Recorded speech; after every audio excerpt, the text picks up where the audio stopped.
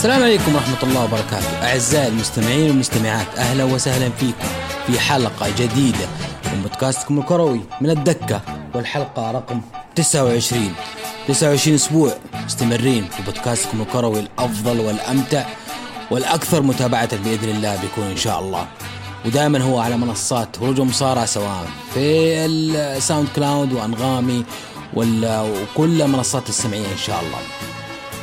اليوم كان مفترض برضو يكون معي أحد الضيوف، لكن تعرفوا أنتوا مع قرب عرض المنشن شامبر يكون في جدة، جود وشاعر مشغولين، فما في إلا أنا اليوم حسجل لكم، فتحملوني اليوم. نبدأ بأهم حدث كان في هذا الأسبوع اللي هو كأس العالم للأندية. كأس العالم للأندية واختتمت هذه المسابقة في يوم السبت الماضي، بعد ما تكلمنا عن جميع المباريات الماضية اللي كان فيها دور 4 اللي فيها بالميراس أقصى الأهلي المصري والتشيلسي أقصى الهلال السعودي وصلوا النهائي. كان في يوم السبت كان في مباراة المركز الثالث والرابع بين الأهلي والمصري، الأهلي المصري والهلال السعودي. كانت قمة عربية منتظرة بالنسبة لي، إلى أنها مباراة كانت أحداث غريبة وسيناريو ولا أغرب منه. كلنا انتظرنا مباراتكم ممتعة، قمة عربية خالصة، لكن أنا أرى أنه في أحداث خارج نطاق التوقعات أفسدت هذه القمة وجعلتها من طرف أو من طرف واحد. بدأت المباراة بشكل سريع بدقيقة 8 حمدي فتحي سجل الهدف الأول في على مرمى الهلال. بعد دقيقة 14 كان في حالة طرد لأفضل نجوم الدورة أو أفضل نجوم المسابقة من الهلال السعودي البرازيلي ماثيوس بيريرا بعد تدخله الخشن على أحد لاعبين الأهلي المصري، وتم طرده دقيقة 14. دقيقة 17 ياسر إبراهيم سجل الهدف الثاني للأهلي. دقيقة 28 محمد كنو بتصرف أخرق أرعن اعتدى فيه على أحد لاعبين الأهلي في أثناء ضرب ركنية الهلال، وبهذا انطرد محمد كنو. ونتكلم عن ماثيوس بيريرا ومحمد كنو أفضل نجوم هذه المسابقة. بعد كده الهلال استمر إلى 60 دقيقة وهو ناقص لاعبين، وبعدها أحمد عبد القادر اختتم أهداف الأهلي المصري 3-0 الشوط الأول. الشوط الثاني بعد التغييرات اللي سواها جارديم مدرب المقال أو السابق الهلال اللي أقيل هذا الأسبوع، أدخل سلمان الفرج اللي هو القائد اللي كان هدى شوية الرتم وقلل كثيرا من الفوضى التكتيكية والفنية اللي كانت في أرض الملعب، اللي أرى أنه مدرب ما كان له أي دخل بعد تصرفات اللاعبين اللي انطردوا. سجل عمرو السلية بسيدة خارج المنطقة هدف الرابع. انتهت المباراة 4-0 الأهلي المصري. مبروك ألف مبروك لعشاق الأهلي المصري اللي بالملايين في كافة رجال الوطن العربي، إحرازهم المركز الثالث والميدالية البرونزية لثالث مرة في تاريخ مشاركاته في كأس العالم للأندية. طبعا المباراة أشبعت طرحا وأشبعت تحليلا في جميع المنصات. يمكن أنا بتكلم بأشياء معينة، يعني يمكن من بداية المباراة كان في خطأ من المدرب جارديم إنه هو ألغى أو أضاف عدة أسماء بدلاء ساهموا كثيرا في فوضى اللي صارت في الهلال، اللي هم الحارس العويس بدل عبد الله معيوف اللي كان متألق في هذه الدورة، والسنتر متعب المفرج اللي كان بدل بليه المصاب. وهذا يعني تغيير لا نتكلم عنه انه مجبر عليه المدرب جارديم. والبريك احد افضل لعيبه الهلال في مباراه تشيلسي استبدلوا بالقادم اللي سعود عبد الحميد. ونتكلم عن سعود عبد الحميد يواجه نجم الاهلي المصري ضياء يسرى علي معلول في جهه واحده، فكان الوضع جدا صعب او اصبحت الجهه اليسرى مسرح لجميع هجمات الاهلي المصري. ونتكلم برضو انه الطرد برضو اثر على الهلال، لكن الف مبروك للهلال المصري بجدارة واستحقاق فاز هذا الفوز الكبير. المباراة النهائية نتكلم عن تشيلسي الانجليزي ضد بالميراس البرازيلي، وكلا الفريقين كانوا يدورون على لقبهم الاول في كاس العالم للأندية. تشيلسي الانجليزي كان عنده مباراة اولى نهائي 2012 قدام انتر ناسيونال وخسر، او قدام كوريانتس وخسر مباراة في 2012، فكان يبغى انه يعني يعوض ويحرز هذه البطولة، انه احنا عارفين انه تشيلسي من الأندية القلائل اللي احرزت كل المسابقات الممكنة وما كان باقي في خزائنه الا كاس العالم للأندية، وعشان كده دخل بحماس كبير هذه المباراة انه يحرز البطولة. وغير ان نتكلم عنه بالميراس اللي كان مدعم بجمهوره الكبير اللي حضر في ارض استاد محمد بن زايد في ابو ظبي، اللي كان ينتظر فوز كبير لبالميراس لانه بالميراس ما قدر يحرز المسابقة. انتهى الشوط الأول سلبيا بعد تبادل عدة هجمات بين الطرفين، ما كانت ذيك الخطورة. دقيقة 31 خرج موسم ماونت الإنجليزي مصاب واستبدل بأمريكا بوليزيتش. الشوط الثاني بدأ سريعا وإثارة بدأت بالشوط الثاني. افتتح تشيلسي النتيجة دقيقة 54 بعد رأسية لوكاكو اللي مبدع في هذه المسابقة صراحة، بعد ما جاء من فترة سيئة كان فيها في الدوري الإنجليزي. افتتح لوكاكو برأسه بعد عرضية رائعة من أودوي أو أوتسون أودوي الإنجليزي. بوليزيتش بعدها كاد سجل الثاني من تسديدة خارج الجانب القائم. دقيقة 62 سجل بالميرس التعادل بضربة جزاء بعد لمسة يد تياغو سيلفا قائد الدفاع الإنجليزي.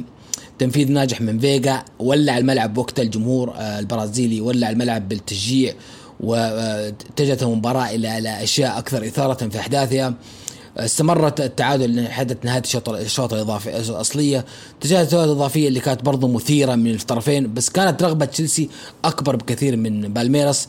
استمر التعادل حتى الدقيقة 115 وفيها احتسبت لتشيلسي ضربة جزاء يمكن تكون أغلى ضربة جزاء في تاريخ هذا النادي العريق، بعد لمسة يد على لوان نفذها بنجاح هافرتز الألماني اللي حسم الأبطال قبل شهور أمام السيتي وأحرز الهدف الوحيد. حاليا هافرتز رجع مرة ثانية وكرر نفس التألق ونفذ ضربة جزاء بنجاح وحسم لفريقه البطولة. ما كان في وقت كثير لبالميرس. بالميرس بعدها فقد أعصابه وجاته حالة طرد، واضح إنه الفريق كان ودي يوصل لضربات جزاء بس هافرتز أفسد الموضوع. لا أنسى أشيد قائد فريق أزبكويتا الأسباني اللي كان ماسك الكورة وقت ضربة جزاء وأوهم البرازيلي إنه هو بينفذ ضربة جزاء، وأخذ كل الضغط وتلقى كل النرفزة أو استفزازات من لاعبي البرازيل. بعد أعطى الكرة للألماني نفذها بهدوء. هدف ثاني وغالي توج فيه أخيرا تشيلسي بهذه البطولة الغائبة عن خزائنه. شفنا فرحة كيف بعد المباراة. يمكن من أهم الصور كانت صورة رومان أبراموفيتش رئيس تشيلسي كان حضر المباراة وهو ماخذ الكاس يحتفل بحول الملعب. هذه كانت نهاية بطولة كأس العالم للأندية اللي مرت بعديد من الأحداث الجميلة والأحداث المثيرة صراحة. نروح بعدها لأهم المسابقات الأوروبية كعادتنا. نبدأ بالدوري الإنجليزي كالعادة. جولة 25 بدأت بافتتاحية يونايتد ضد ساوثهامبتون، مباراة مثيرة انتهت بالتعادل 1-1. ثاني تعادل على التوالي يونايتد بالرغم من تسجيله أول عبر سانشو دقيقة 20 بعد تمريرة راشفورد، لكن المرة الثانية خسر تقدم اليونايتد بعد ما سجل ساوثهامبتون التعادل عبر آدمز دقيقة 48. من أبرز لحظات المباراة دقيقة 7 بعد ما تجاوز رونالدو الحارس وضاع بغرابة. أنا بصراحة كنت مستغرب من رونالدو، بداية المباراة كان فت وكان لسه داخل جو المباراة، عدم الحارس بفرصة جدا جدا سهلة وأضاعها أو لعبها بشكل ضعيف، أخرج المدافع من حلقة المرمى أو خرج من قبل خط المرمى ليفسد لرونالدو إنه يرجع يعني يسجل هدف الأول في هذا العام 2022. نروح لإيفرتون وليدز. انتهى 3-0 لإيفرتون، أول فوز في الدوري. اللامبارد أخيرا اللامبارد فاز في الدوري. الواتفورد على أرضه خسر من برايتون 2-0. برينتفورد تعادل مع كريستال بالاس 0-0. نوريتش خسر على أرضه، نوريتش اللي من الفرق القاع خسر أمام متصدر السيتي 4-0. استمرت السيتي بنتائج الرائعة، سجل له النجم ستيرلينغ هاتريك وفودين الهدف الرابع.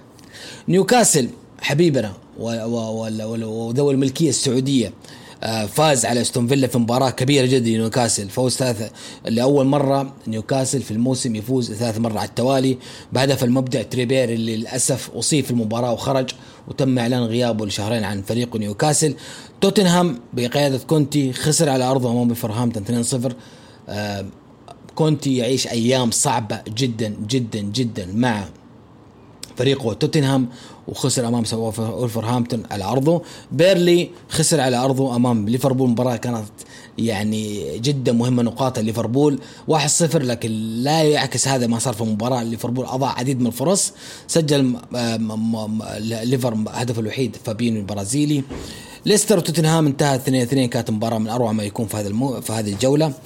هناك برضو آخر الأسبوع كان في مؤجل من أسبوع 18. يونايتد أخيرا فاز على برايتون على أرضه، استعاد فيه يونايتد نغمة الانتصارات، صعد بعد المركز الرابع بسبب هذا الفوز. سجل الثنائية رونالدو اللي أخيرا سجل في 2022 دقيقة 51 بعد ما تلقى كرة وتجاوز المدافع، اسكنها قوية بسقف المرمى، وبعدها في الدقائق الأخيرة برونو بانفراد صريح بعد تقدم جميع عناصر برايتون سجل بعد ما أعطاه بوجبا الفاول بشكل سريع، انفرد بالمرمى وسجل في سقف المرمى برضو دقيقة 97. ترتيب السيتي 25 مباراة 63 نقطة، ليفربول 24 مباراة 54 نقطة. يعني ليفربول لا زال ليفربول يعني يطارد السيتي. ليفربول زي ما قلنا 24 مباراة 54 نقطة، باقي له مباراة مؤجلة، لو فاز فيها بيكون يوصل ل 57، يعني 6 نقاط عن ليفربول، لسه الموسم مولع. تشيلسي 24 مباراة 47 نقطة، عنده مباراة مؤجلة برضو. يونايتد 25 مباراة 43 نقطة. هدافين الدوري محمد صلاح فخر العرب 16 هدف، ولا ماني داري ايش السبب لكل ما قلت فخر العرب الناس تزعل. انا ارى انه صلاح يعتبر من افضل اللعيبة العرب في التاريخ اللي اعترفوا في اوروبا وسجلوا هذه النجاحات.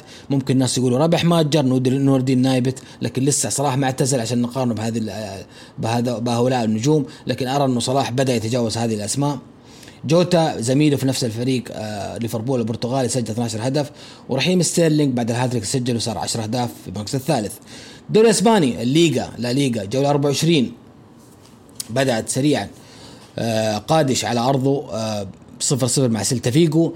فيا ريال وريال مدريد مباراة صعبة جدا، المتصدر انتهت بالتعادل 0-0. بدأ فيا ريال بالخطوة دقيقة 5 بعد ما توغى الجناح شكويزا على الجهة اليسرى حتى واجه كورتوا اللي انقذ مرماه. بعدها عاد مدافع فيا ريال البيو الكرة لحارس المرمى رولي، واثناء اللحاق فينيسيوس الكرة. طبعا رولي لازم اقول انه من نجوم هذه المباراة، حارس فيا ريال تصدى عدة كرات خطيرة من ريال مدريد. قلنا انه مدافع فيا ريال البيو اللي كان لاعب سابق ريال مدريد اعاد كرة لحارسه رولي. الفينيسيوس حاول يلحق الكرة بس عاقب البيو، لكن الحكم ما احتسب اي شيء. يعني كان في ناس يقول ان هي بلنتي، وكان في ناس يقول ان هي ليست بضربة جزاء. روح لدقيقة 17 كانت اخطر فرص، صدمت بالقائم الايمن لكورتوا الفيريال، كانت كرة خطيرة لاصحاب الارض. دقيقة 55 سدد جالث بالكرة خطيرة لمس الحارس، ولمس الحارس رول المتألق وخرجتها العارض خارج المرمى. دقيقة 58 استخلص فالفيردي كرة من مدافع مررها لفينيسيوس منفرد وضعها بجسد الحارس مضيعا هدف فريقه. دقيقة 63 شوف فرص كلها فرص خطيرة في ريال مدريد ضيع فيها الفوز. دقيقة 63 بيل برضو انفرد وضع كرة بصدي رائع آخر من الحارس. دقيقة 93 آخر لحظات المباراة كاد ريال مدريد يفوز بعد ما ضاع آخر فرص واختارها بعد انفراد ليوفيتش البديل، وضع كرة ساقطة فوق الحارس صدت لها العارضة تعود لمتحفز ناتشو وضعها ضعيفة أخرجها المدافع، وبكذا انتهت المباراة 0-0. فاللي كانوا على أرضه خسر من أوساسونا 3-0.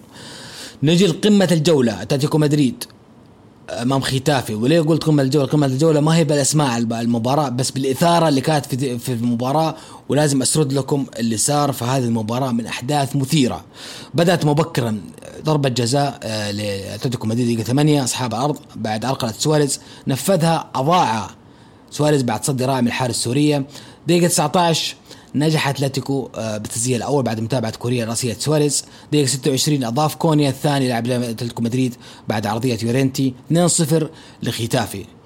نروح بعد دقيقة 19 رد ختافي سريعا بهدف مايورال بعد متابعة تسديدة أسكنها داخل شباك أوبلاك. دقيقة 35 استمرت الإثارة بسبب حكم ضربة جزاء الختافي بعد لمسة يد اليمين للمتألق ليمار لا كونيا، لمسة من أوكونيا ترجمة بنجاح لأنوال 2-2. دقيقة 40 لمسة يد أخرى هذه مرة من ليمار من لاعب أتلتيكو مدريد صالح ختافي، نفذها أيضا أونال بنجاح بنفس الطريقة. الوقت الباضي الضاع دقيقة 48 صارت دقيقة 3-2. الأتلتيكو هنا رفض إنه هو يخرج خاسم هذا الشوط، سجل التعادل في آخر لحظات المباراة برأسية كوريا بعد عرضية ليمار اللي عوض فريقه عن تسبب بضربة جزاء.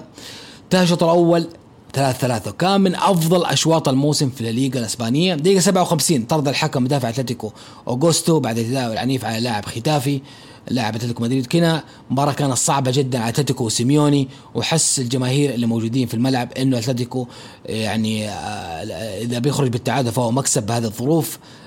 استمرت المباراة شد وجذب بين الطرفين. دقيقة 88 تغلب أتلتيكو على ظروفه، سجل هدف الفوز من مقصية مدافع هرموسو مستغلا سوء تغطية الدفاع ختافي. حقق فريقه فوز غالي جدا أسعد الجمهور وأسعد سيميوني بالذات اللي يمر بأيام صعبة مع أتلتيكو مدريد. الافيس فاز على فالنسيا 2-1. ليفانتي على أرضه خسر من بيتيس 4-2. بيتيس اللي مبدع هذا الموسم في الليغا. سوسيداد مع غرناطة فاز سوسيداد 2-0. نجي لآخر المباراة برشلونة ديربي كاتالونيا مع اسبانيول على أرض اسبانيول، انتهت المباراة بالتعادل 2-2. ديربي مثير صراحة، استمرت 3 الدقائق الأخيرة. بدأت المباراة بتسجيل بيدري لاعب برشلونة الموهوب، هذا برشلونة الأول دقيقة 2 من عرضية ألبا. دقيقة 14 أضاع تراولي أدام تراولي فرصة الثانية من تسديدة جانبة القائم. دقيقة 39 علت رأسية فيران توريس عرضية عارضة اسبانيول استغل أضاعت فرص من بدء من جانب برشلونة. ودقيقة 40 سجل له التعادل تزيد مقوسة من داردير. انتهى الشوط 1-1. ده الشوط الثاني ألغى الحكم هدف لجافي لاعب برشلونة بدأ التسلل. دقيقة 64 سجل المبدع دي توماس أو راؤول دي توماس هدف التقدم لإسبانيول بعد تمريرة رائع من النجم داردير، روضها بشكل رائع واسكنها بسهولة برنابا شتيجن، وهو استغل قصر قامة البديل إريك غارسيا، دخل بدل أراخو بعد ما قدر يلحق الأرضية أو التمريرة العالية، استقبل راؤول دي توماس وروضها واسكنها بسهولة مرمى شتيجن. وبعدها راؤول دي توماس نفسه كاد أن يسجل الثالث بس مرت كرة بجانب القائم. دقيقة 90 طرد الحكم لاعبي الفريقين بيكي من برشلونة وميلاميد من اسبانيول بعد شجار بينهم على في منطقة قرب منطقة جزاء برشلونة. وهنا اسبانيول بدأ جمهور اسبانيول يحس ان الفوز بدأ يقرب لهم لأول مرة من سنين طويلة، كان ودي يفوز على برشلونة، لكن لوك دي يونغ أخمد هذه المفاجأة دقيقة 96 بعد رأسية رائعة من عرضية أدامة تراولي المتألق. مايوركا فاز على بلباو 3-2، وكان فيه برضو مؤجلة بين أتلتيكو مدريد وليفانتي، وللأسف أتلتيكو عاد مرة أخرى للخسائر وخسر على أرض أمام ليفانتي 1-0. الترتيب: ريال مدريد 24 مباراة 54 نقطة، إشبيلية 24 مباراة 50 نقطة، بيتيس 24 مباراة 43 نقطة، وبرشلونة 23 مباراة 39 نقطة. الهدافين كريم بنزيما ب17 هدف، خوان ميغيل وراؤول دي توماس ب13 هدف. الليغا لسه مولعة وإشبيلية قاعد يطارد ريال مدريد، وريال مدريد بإخفاقات وتعادلات وقاعد يعطي فرص الفرق المنافسة أنها تلحقه، وما ندري حتى الآن المستقبل إيش يصير في الليغا. نروح لدوري إيطالي الكالشيو اللي لازلت تقول في كل حلقة إنه من أكثر الدواري تنافسيا هذا الموسم. الجولة 25 من الدوري الإيطالي بدأت بفوز لاتسيو على بولونيا 3-0. نابولي مع انتر ميلان الأول مع الثاني، انتر ميلان الأول نابولي الثاني، كانت قمة هذه الجولة، انتهت بالتعادل 1-1. في مباراة كان نابولي أقرب للفوز وعدة لقطات خطيرة. بدأ أصحاب الأرض نابولي التسجيل مبكرا عبر دقيقة 7 عبر القائد إنسيني بضربة جزاء. دقيقة 13 تصدى قائم إنتر تزيد سيلينسكي. الشوط الثاني عاد إنتر المباراة عندما نجح بالتعادل دقيقة 47 عبر هداف وتزيكو البوسني بعد عرضية من المبدع لوتارو مارتينيز الأرجنتيني. دقيقة 55 أوسيمين الهداف أضاع فرصة نابولي وفرصة عمر نابولي تصدى لها هندرونفيتش بقدمه. كرر تألق هندرونفيتش دقيقة 68 بعد تسديدة آلماس انتهت وتصدى لها هندرونفيتش. انتهت المباراة بالتعادل وكانت مباراة مثيرة من الفريقين. تورينو على أرضه خسر من فينيسيا 2-1. ميلان فاز على سامبدوريا 1-0، صعد بهذا الفوز للصدارة مؤقتا ميلان بهدف للمبدع مؤخرا البرتغالي لياو اللي دقيقة 7 توغل من الطرف الأيسر حتى وصل الحارس واسكنها بهدوء في الشباك. وليه أقول مؤقتا؟ لأنه في مباراة مؤجلة لإنتر إذا فاز فيه حيرجع مرة ثانية الصدارة. إمبولي تعادل مع كاليري 1-1. فيرونا فاز على أودينيزي 4-0. جنوا سلنتانا 1-1. ساسولو تعادل مع روما 2-2 في مباراة مثيرة لحق فيها روما التعادل في آخر الدقائق. أتلانتا ويوفي برضو من مباراة مثيرة هذه الجولة، انتهت بالتعادل 1-1 أيضا. القمم هذه الجولة كانت كلها تعادلات. خطف اليوفي تعادل قاتل من ضيفه في مباراة مثيرة، كانت تعادل في آخر الدقائق. كانت مباراة صراحة تابعتها مثيرة وأجواء حماسية في ملعب أتلانتا اللي دائما في المباريات يكون فيه جمهور جدا جدا مثير وناري. أول ربع ساعة ضاع اليوفي 3 فرص محققة، استلم أتلانتا المبادرة بعدها وضيع أكثر من 4 فرص محققة. تكلم عن 7 فرص في شوط، فرص كلها محققة. انتهى الشوط الأول سلبيا يعني مباراة من الشوط الأول واضح أنها حتكون مباراة مميزة ومثيرة ومولعة بين الطرفين. استمر تبادل الفرص في الشوط الثاني حتى عدد الدقيقة 76 فيها أتلانتا حصل على خطأ بمسافة بعيدة سجل له أو من خطأ نفذه من فوسكي بتسديدة خادعة للحارس يوفنتوس تشيزني واسكنها في المرمى 1-0. دقيقة 84 منعت العارضة هدف ثاني لأتلانتا. أتت الدقيقة 92 أخيرا أو البديل أخيرا دانييلو يسجل لفريقه، ولكن هذا الهدف برأسية يمكن من أغلى أهداف مسيرة دانييلو. 2-1 صارت وانتهت، كانت رأسية من ركنية وانتهت مباراة تعادل، ونجي يوفي من هزيمة محققة في آخر الدقائق أو في آخر 8 مباراة. سبيزيا خسر عرض أمام فيورنتينا 2-1.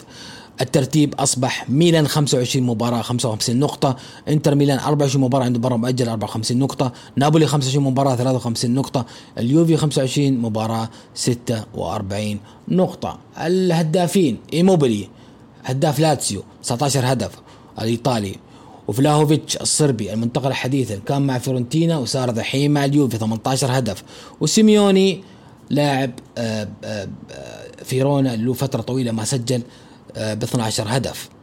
انتهت بكذا مسابقات أوروبية. نروح لعودة دوري الأبطال. دوري الأبطال أخيرا عاد لنا بعد غياب، وهو دوري الأبطال دائما في هذه الفترة يعني أكثر فترة أنا مترقبة وتابعة دائما مباراة مع مباراة، لأن دور 16 دائما يحفل بالإثارة وتكون مباريات صراحة كاملة الدسم. ولا بد أشير قبل أتكلم عن مباريات إنه تم إلغاء قاعدة هدفين بجميع المسابقات الأوروبية من هذا الموسم، عشان كذا أغلب المباريات لا نتكلم عن نتائج ما نقيس عليها لأنه ما عاد في شيء اسمه هدف بهدفين. المباراة الأولى سبورتينغ لشبونة على أرضه استضاف السيتي المرعب، السيتي اللي يعتبر يعني حاليا من أقوى فرق أوروبا.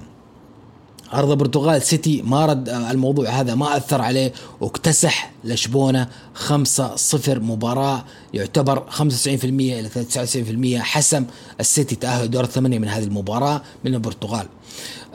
بنسبة كبيرة قلنا أنها السيتي موضوع التأهل مبكرا، فوز كبير. كم سجل أهداف؟ محرز دقيقة 7، سيلفا دقيقة 17 اللي كان نجوم المباراة سجل هدفين دقيقة 17 دقيقة 44، فودين دقيقة 32، وستيرلينج أكمل إبداع الدوري وسجل هدف دقيقة 58. كذا ستيرلينج في أسبوع واحد سجل 4 أهداف للسيتي. غوارديولا مدرب السيتي تكلم بعد المباراة في تصريح مثير للاهتمام، قال إنه المباراة ما كان فيها أداء مثالي من فريقي برغم إنه فاز ب5، بس قال إنه فريقي ما أدى أداء مثالي لأنه كنت أتمناه. كان أداء بعض اللاعبين ضعيف وخسرنا الكرات السهلة لكن كنا متمرسين للغاية. رأينا في الدقائق 5 و6 الأولى مدى جودة سبورتينغ لشبونة.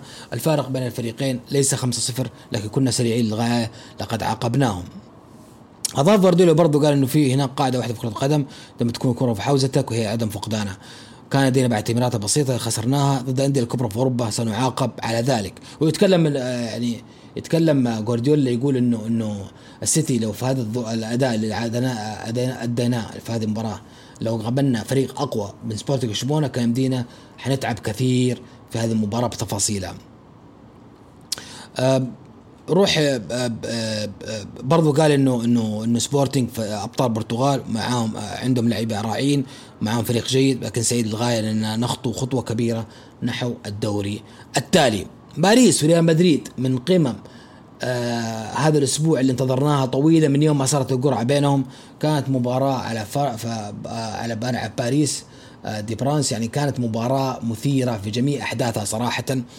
حقق باريس فوز غالي جدا بهدف امبابي الدقيقة الأخيرة. طبعا امبابي حاليا اللي يعتبر حسب الإشاعات إنه لاعب ريال مدريد القادم.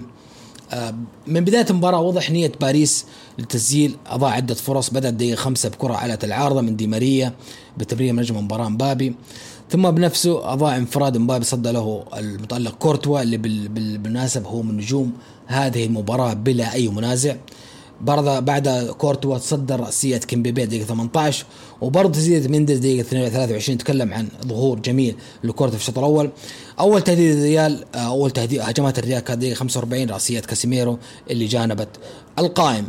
استمرنا في صعود الشوط الثاني، تزيد امبابي ثم ميسي وكلها كالعادة ست كورتوا تصدى لها أو تصدى هذه كورتين من امبابي وميسي. دقيقة 62 حسب الحكم ضربة جزاء لباريس بعد عرقلة امبابي من كارفخال، وكانت هذه فرصة إنه باريس يسجل من وقت مبكر ويحاول إنه يزيد الغلة، لأنه واضح إنه أمامه فريق متراجع اللي هو فريق ريال مدريد طول المباراة، وما كان يبغى طبعا في المباراة قد ما باريس قدم من أفضل مباريات هذا الموسم باريس. كورتوا استكمل إبداعه في هذه المباراة بعد ما تصدى لضربة جزاء ميسي، اللي بالمناسبة إضاعته لهذه ضربة الجزاء تعتبر يعني استمرار اللي فشله في التسجيل في ريال مدريد من مايو 2018 ما سجل ريال مدريد، فأضاع أقرب فرصة إنه يسجلها كانت أمام كورتوا وهو بقميص باريس، لكن أضاعها. طبعا فيه حرب قامت أو في كلام أو انتقادات جاءت لميسي بعد المباراة بسبب إضاعة الجزاء في وسائل الإعلام الفرنسية، لكن النقاد والمحايدين قالوا إنه ميسي قدم واحدة من أروع مباريات هذا الموسم مع باريس.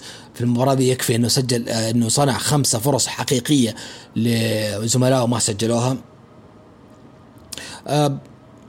زادت خطورة باريس، رمى كل أوراقه الهجومية بعد ما نزل نيمار العائد بعد إصابة في 72. استمرت الهجمات عديدة من جميع الجهات على كورتوا، وكان في إصرار كبير جدا من باريس إنه يسجل، وإنه 0-0 هذه نتيجة حتكون مخيبة له. نيمار في آخر الدقائق مرة كرة بالكعب لمبابي اللي استلم كورة على الطرف الأيمن من ضربة من منطقة جزاء ريال مدريد، وتوغل بكل مهارة وتجاوز فيها فاسكس وروديغير وأسكنها بين قدمي كورتوا. هدف غالي حسم نتيجة الذهاب. من تفاصيل المباراة، مبابي نجم مباراة كثيرا أزعج أنشيلوتي في هذه المباراة. أنشيلوتي في البداية حط له على جهته كارفاخال وأسينسيو، بعد كده استبدلهم بفاسكس وروديغير، ومع هذا مبابي ما توقف ولا ثاني في المباراة في هجمات من جميع الجهات. فعشان كده مبابي يستحق أن يكون نجم مباراة ريال مدريد وباريس. أنشيلوتي نشوف انه من الانتقادات اللي جانبته في هذه المباراة، بالاضافه للنهج الدفاعي البحت اللي كان في المباراة، هو بزجه بكريم بنزيما العائد بعد اصابة من بعد غياب او عائد بعد غياب لهذه المباراة اساسي، وكان واضح من بنزيما انه غير جاهز انه يبدا اساسي في هذه المباراة، وهذا ما سبب لشلل كامل لمنطقة الهجوم ريال في هذه المباراة، انه ما سوى اي خطورة على الحارس دوناروما. وهذا يعتبر يمكن حدث نادر انه ريال مدريد ما يهدد مرمى خصمه في ابطال اوروبا بالذات. يمكن في اخر 6 سنوات هذه الاول مرة تحدث ريال مدريد ما يهدد مرمى خصمه باي كرة نهائيا. حتى فينيسيوس اللي دائما كان من نجوم ريال في هذا الموسم منقذ في اغلب المباريات ظهر بشكل ضعيف وقدم مباراة جدا سيئة. فينيسيوس بوكوتينو مدرب باريس تعامل بذكاء عندما احتفظ بنيمار العائد من إصابة حتى دقيقة 72. شفنا كيف لما نيمار نزل في آخر ربع ساعة كان مؤثر جدا مع باريس، ويمكن من هو أهم أسباب هدف إمبابي بعد ما جهزهم كورة بالكعب. ميسي المرة السابعة يفشل بهز شباك ريال مدريد. آخر هدف قلنا كان في مايو 2018 وهو بقميص برشلونة في الدوري الأسباني. إمبابي تكلم بعد المباراة، صرح قال إنه ركز على كرة القدم، وهناك الكثير من الأشياء اللي تقال والجميع يعرف ما يتحدث به الناس، وقال أركز فقط على مساعدة فريقي. قلت من قبل أسبوعين في مقابلة صحفية وأثبت ذلك الليلة، وقال وختم تصريح وقال يجب أثبت مجددا الأمر في الإياب إنه هو بيأهل فريقه، وكل تركيزي مع كرة القدم فقط، وسعيد لوجودي في باريس سان جيرمان. نروح لمباراة يوم الأربعاء. سالزبورغ النمساوي استضاف بايرن ميونخ، وكنا نقول يعني إن حتكون مباراة سهلة جدا بايرن ميونخ، لكن تفاجأنا بمستوى كبير جدا من مواهب سالزبورغ النمساوي اللي الجمهور ولع الملعب تشجيع فريقه النمساوي. سجل لأصحاب الأرض جونيور أدامو دقيقة 21. طبعا جونيور أدامو صراحة دخل كبديل لزميله في الهجوم أوكافور، والبديل هو من سجل بعد كرة جهزت له على الطرف الأيمن، سددها على الطرف الأيسر، سددها بيمناه ومن جهة بطريقة الوضع في سقف مرمى أوليريخ حارس بايرن اللي كان معوض للمصاب نوير لما لعب المباراة ذي. لكن تكلم انه بعد الهدف حق سالزبورغ بايرن هاجم من جميع الجهات، ولابد أذكر اسم كومان الفرنسي اللي كان نجم المباراة بتحركاته بخطورته. الجهة اليسرى لبايرن كان كومان مشعللها نار، هدد مرمى سالزبورغ في عديد من الكور صراحة، وكان في جميع الكور أقرب أنه يسجل، لكن الحارس سالزبورغ النمساوي كان يعني موجود، وكان يمكن لو ما سجل هدف التعادل فيه كان يمكن يكون هو بطل هذه الليلة ويسوي له تمثال في النمسا.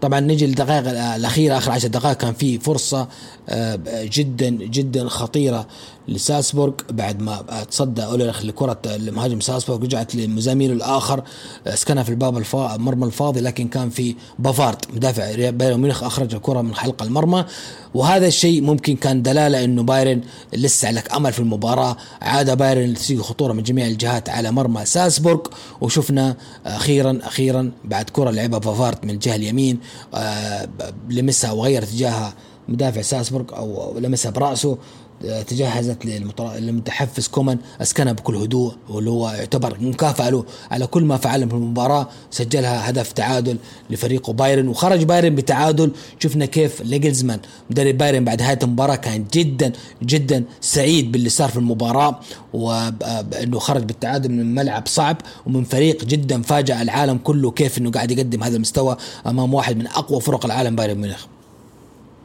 نروح لمباراة السان سيرو، برضو قمة أخرى هذا الأسبوع. إنتر ميلان يستضيف ليفربول رهيب. طبعا إنتر وليفربول خاضوا هذه المباراة هم في أفضل حالاتهم الفنية. إنتر مبدع وقدم كرة جميلة في إيطاليا، وليفربول لا زال منافس في الدوري هناك مع السيتي. صراحة إنتر قدم شيء عظيم في هذه المباراة، يعني يمكن 60 دقيقة مثالية للإنتر، هاجم فيها كل الجهات ليفربول، وأضاع عدة فرص سواء برعونة بعض مهاجمينه أو بسوء التنفيذ وإبداع برضو إليسون. أرى أنه ممكن آخر ربع ساعة المخزون اللياقي الفريق انتر خانه وخلى وضعف الدكة برضو أثر كثير على انتر، مما ليفربول بعد استغل الموضوع وحسم المباراة. نشوف انه بداية انه لو تارو بغى يسجل الانتر من سيد الجانب القائم، بعد ليفربول ضيع فرصتين من تياغو وماني، بعدين أضاع هاكان التركي أخطر فرص الشوط الأول تسديدة استدمت بالعارضة من مسافة قريبة، ثم بعدها مقصية من ماني بجانب المرمى لاعب ليفربول. انفرد جيجيكو بإليسون مدافع كوناتي أنقذ الموقف في الشوط الأول، انتهى 0-0. استمر انتر ضغط الهجومي والغى له الحكم دقيقة 60 هدف جيكو داعي التسلل. دقيقة 73 بدأ ليفربول يستفيق من ضربة ركنية، دقيقة 73 رأسية لا دقيقة 73 كان في رأسية لدون فريس على عارضة أليسون، وبعدها سلم انتر المباراة بشكل كامل. ليفربول سجل أخيرا البديل فيرمينو، البديل سجل اللي كان بين الشوطين استبدل بجوتا، سجل برأسه دقيقة 75 أول هدف المباراة بعد ركنية. سريعا أضاف صلاح فخر العرب الثاني بدقيقة 83 مستغل ارتباك الخط الدفاع الإيطالي بوسط منطقة الجزاء، وهذا الهدفين أنهى فعليا المباراة لصالح ليفربول. شفنا كيف كل لقطة هدف ليفربول كان هناك إحباط جدا وانخفاض في الروح المعنوية بوجيه انتر، وهذا ما ساعد أنه ليفربول يرتاح في آخر الدقائق وتنتهي المباراة 2-0 ليفربول. أرى أنه الإياب بيكون نزهة ليفربول إلا إذا كان لإنتر رأي آخر وحقق معجزة في الأنفيلد، وإحنا عارفين الأنفيلد ملعب جدا صعب بالذات في أوروبا. يمكن ما شفنا قلبة نتائج في الأنفيلد إلا ممكن من أتلتيكو مدريد قبل سنتين، المباراة الشهيرة اللي كانت آخر مباراة بجمهور قبل إقفال كورونا. انت لازم نذكر انه عانى من عدة غيابات، باريلا الموهوب كان موقوف، والمصابين كوريا وجوزنيش. لازم اتكلم عن تيجيكو صاحب 36 عام اللي احبط فريقه في عدة هجمات. كان الانتر لو كان معاه مهاجم اخر كان غير تيجيكو او تزيكو كان حسم المباراة من الشوط الاول، لكن هذه هي العناصر اللي موجودة مع انتر، ومفروض ان عشاق الانتر ما يزعلوا من اللي صار في المباراة. كلوب مدافع ليفربول تكلم بعد المباراة، قال المباراة بدنية بشكل لا يصدق، وكان علينا إيجاد طريقة. أعتقد أن بدأنا بشكل جيد حقا ولعبنا حول تشكيلتهم، ثم جاءوا قليلا باللعب مباشر والتحويل اعتماد على الظهيرين. لم ندافع عن هذا بشكل جيد، وكان الظهيران دائما في مواجهة ثنائية إنزاغي سيمون إنزاغي أخ الأصغر لفيليبو مدرب إنتر لاتسيو السابق قال: نأمل أن لا نواجه ليفربول في كل مباراة. أنا سعيد وفخور بفريقي. لسوء الحظ خلال أفضل فترة لعبنا فيها مباراة لم نكافئ بالهدف اللي نستحقه. سجل ليفربول هدفين، وهذه يعتبر آخر المباراة شفناها هذا الأسبوع. يمكن الأسبوع القادم حيكون عندنا برضو باقي جولات أبطال أوروبا. يعني أبطال أوروبا دائما تحفنا بالأشياء الجميلة وباللحظات العظيمة.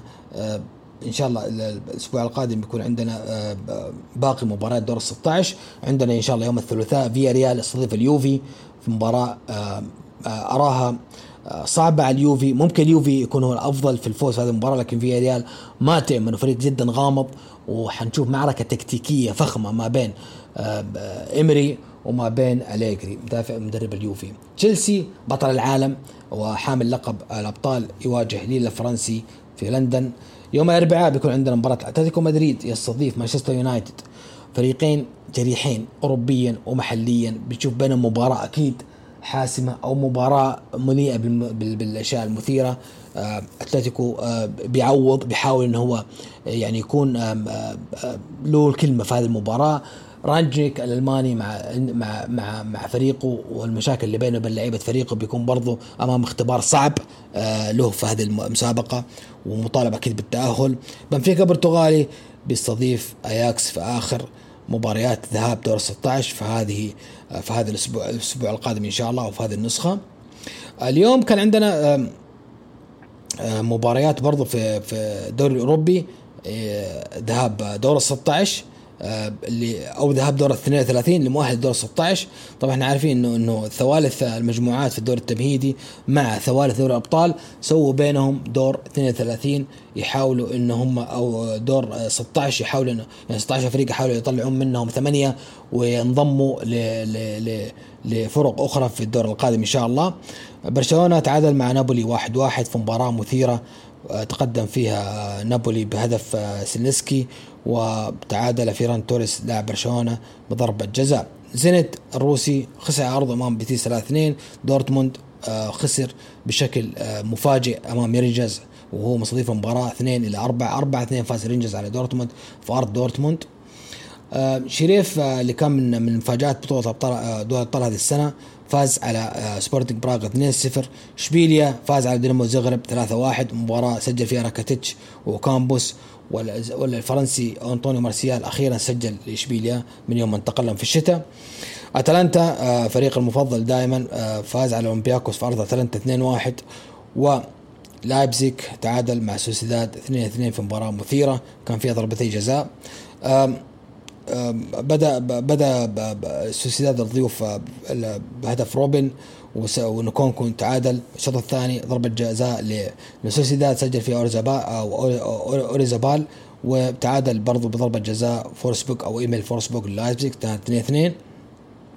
بورتو مباراة القوية برضو فاز على لاتسيو في أرض راغاو، سجل لاتسيو زاكاني وتعادل توني مارتينيز كرر تفوقه وسجل الثاني لبورتو. وإن شاء الله الأسبوع القادم نشوف مباراة الأياب اللي تتبع هذه المسابقة. الدوري السعودي يمكن اليوم مباراته يوم الخميس اليوم شفناها. الباطن خسر عرضه أمام النصر مباراة مثيرة 4-3 في آخر الدقائق سجل النصر الهدف الرابع. تعاون مع الاتحاد أوقف الاتحاد عن سلسلة انتصارات وتعادل 1-1. الأهلي تعادل مع الفيحاء، الأهلي متدهور له فترة مع هاسي سيء جدا، فليس بغريب على الأهلي هذه النتائج اللي على أرضه بالذات. قمة الجولة كانت بهلال والشباب. الهلال مباراة الأولى مع العائد القديم الجديد رامون دياز سحق الشباب صاحب المركز الثاني 5-0. كانت مباراة مثيرة، سجل فيها للهلال من الشوط الأول، سجل 4 أهداف الشوط الأول، سجل للهلال إيقالو هدفين لاعب الشباب السابق، سجل مريقة هدفين، وسجل كاريو هدف اللي من نجوم المباراة يعتبر. وبكذا إن شاء الله تشوف مباريات مثيرة أخرى أسبوع بكرة برضه استكمال الجولة الدوري السعودي. يمكن بكرة الدوري السعودي شفنا اليوم مباريات. بكرة بيكون عندنا إن شاء الله يوم الجمعة بيكون عندنا مباراتين الحزم والفتح، وعندنا الفيصلي والرايد. ويوم السبت تختتم الجولة بمباراة ضمك وأبها والاتفاق والطائي. نتكلم عن أهم مباريات الأسبوع الدوري الأوروبي أو الدوريات الأوروبية الأسبوع القادم. بيكون عندنا إن شاء الله الدوري الإنجليزي إن شاء الله. أهم مباريات الأسبوع القادم هيكون عندنا إن شاء الله يوم السبت ويست هام يستضيف نيوكاسل، أرسنال يستضيف بنتفورد، وستون فيلا يستضيف واتفورد، برايتون يستضيف بيرلي، كريستال بالاس يستضيف تشيلسي العائد لأجواء الدوري تشيلسي، وليفربول يستضيف نورwich سيتي. بتكون مباراة أكيد مهمة، تشيلسي أمام كريستال بالاس عادة كريستال بالاس. ساوثهامبتون بيقابل إيفرتون، مباراة صعبة. لامبارد أمام ساوثهامبتون اللي دائما على أرضه دائما يحرج الفرق جميعا اللي تيجي عنده في ملعبه. سيتي يقابل توتنهام، مباراة جدا صعبة لكونتي توتنهام أمام بيب المتعملق والمتألق مع فريقه أوروبيا محليا والمتصدر للدوري. هذه مباراة السارة كانت تكون يوم السبت. يوم الأحد حيكون عندنا ليدز أمام مانشستر يونايتد، بليسا أمام راجنيك، حتكون مباراة مدربين كبار. وولفرهامبتون يستضيف ليستر سيتي. برضو يوم الأربعاء عندنا مباريات بيرلي وتوتنهام، واتفورد، كريستال بالاس، ليفربول حيقابل ليدز. يوم الخميس بيكون عندنا برضو أرسنال وولفرهامبتون، هذه كلها مباريات مؤجلة. بالنسبة للدوري الإيطالي أو الدوري الإسباني بيكون عندنا إن شاء الله يوم الجمعة إلتشي مع فاليكانو يوم الجمعة. يوم السبت حيكون عندنا غرناطة وفيا ريال وساسونو، أتلتيكو مدريد، قادش وختافي، ريال مدريد والافس. يوم الأحد يكون عندنا اسبانيول واشبيليا، مباراة صعبة لاشبيليا عرض اسبانيول. فالنسيا وبرشلونة قمة من قمم هذه الجولة. ريال بيتيس يستضيف مايوركا، اتلتيك بلباو يستضيف سوسيداد. وبيكون عندنا يوم الاثنين سيلتا فيكو مع ليفانتي. بالنسبة للدوري الإيطالي نتكلم إن شاء الله يوم الجمعة يكون عندنا اليوفي وتورينو. طبعا اليوفي وتورينو دربي تورينو الشهير، وطبعا تقديم مباراة يوم الجمعة إحساس اليوفي حيلعب على الأبطال الأسبوع القادم. فدائما عادات الاتحاد الإيطالي يريح أنديته تمثل أوروبيا بأنه يلعب مباراة مبكرة. بيكون يوم السبت سامبدوريا إمبولي، روما مع فيرونا، سالنتانا مع ميلان، فرونتينا. يوم الأحد حيكون عنده فرونتينا وأتلانتا، مباراة جدا جدا مثيرة، تابعوها على ضمانتي. فريقين جدا هجوميا فتاكين، فبنشوف مباراة بينهم مفتوحة. فينيسيا بيقابل جنوا، انتر ميلان بيقابل ساسولو، مباراة صعبة الانتر امام ساسولو متطور. اودينيزي يقابل لاتسيو. يوم الاثنين عندنا كالياري مع نابولي، وبولونيا مع سبيزيا. هذه تقريبا أهم فقرات برنامجنا هذا الأسبوع. الحلقة كانت مميزة ومثيرة إن شاء الله لكم، وتكونوا استمتعتم فيها، وكانت مليانة تفاصيل. بإذن الله الأسبوع القادم إن شاء الله يكون معايا أحد الضيوف نحلل فيها برضو أبطال الأسبوع الجاي، واللي بيكون إن شاء الله موجود بأحداثه مثير بناقش إن شاء الله. كان أحاول يكون معايا يا إما شاعر يا إما جود. لازم نتكلم عن دوري الأبطال دور 16 بشكل كامل، نحله إن شاء الله الحلقة القادمة. شكرا للجميع، إن شاء الله يكون حلقة خفيفة ظريفة لكم 41 دقيقة. بإذن الله تكون الأسابيع القادمة أفضل كرويا وأمتع كرويا للجميع. دائما أبدأ شعارنا العائلة أولا والقادم أفضل. سبحانك اللهم وبحمدك، أشهد أن لا أستغفرك وأتوب إليك، والسلام عليكم.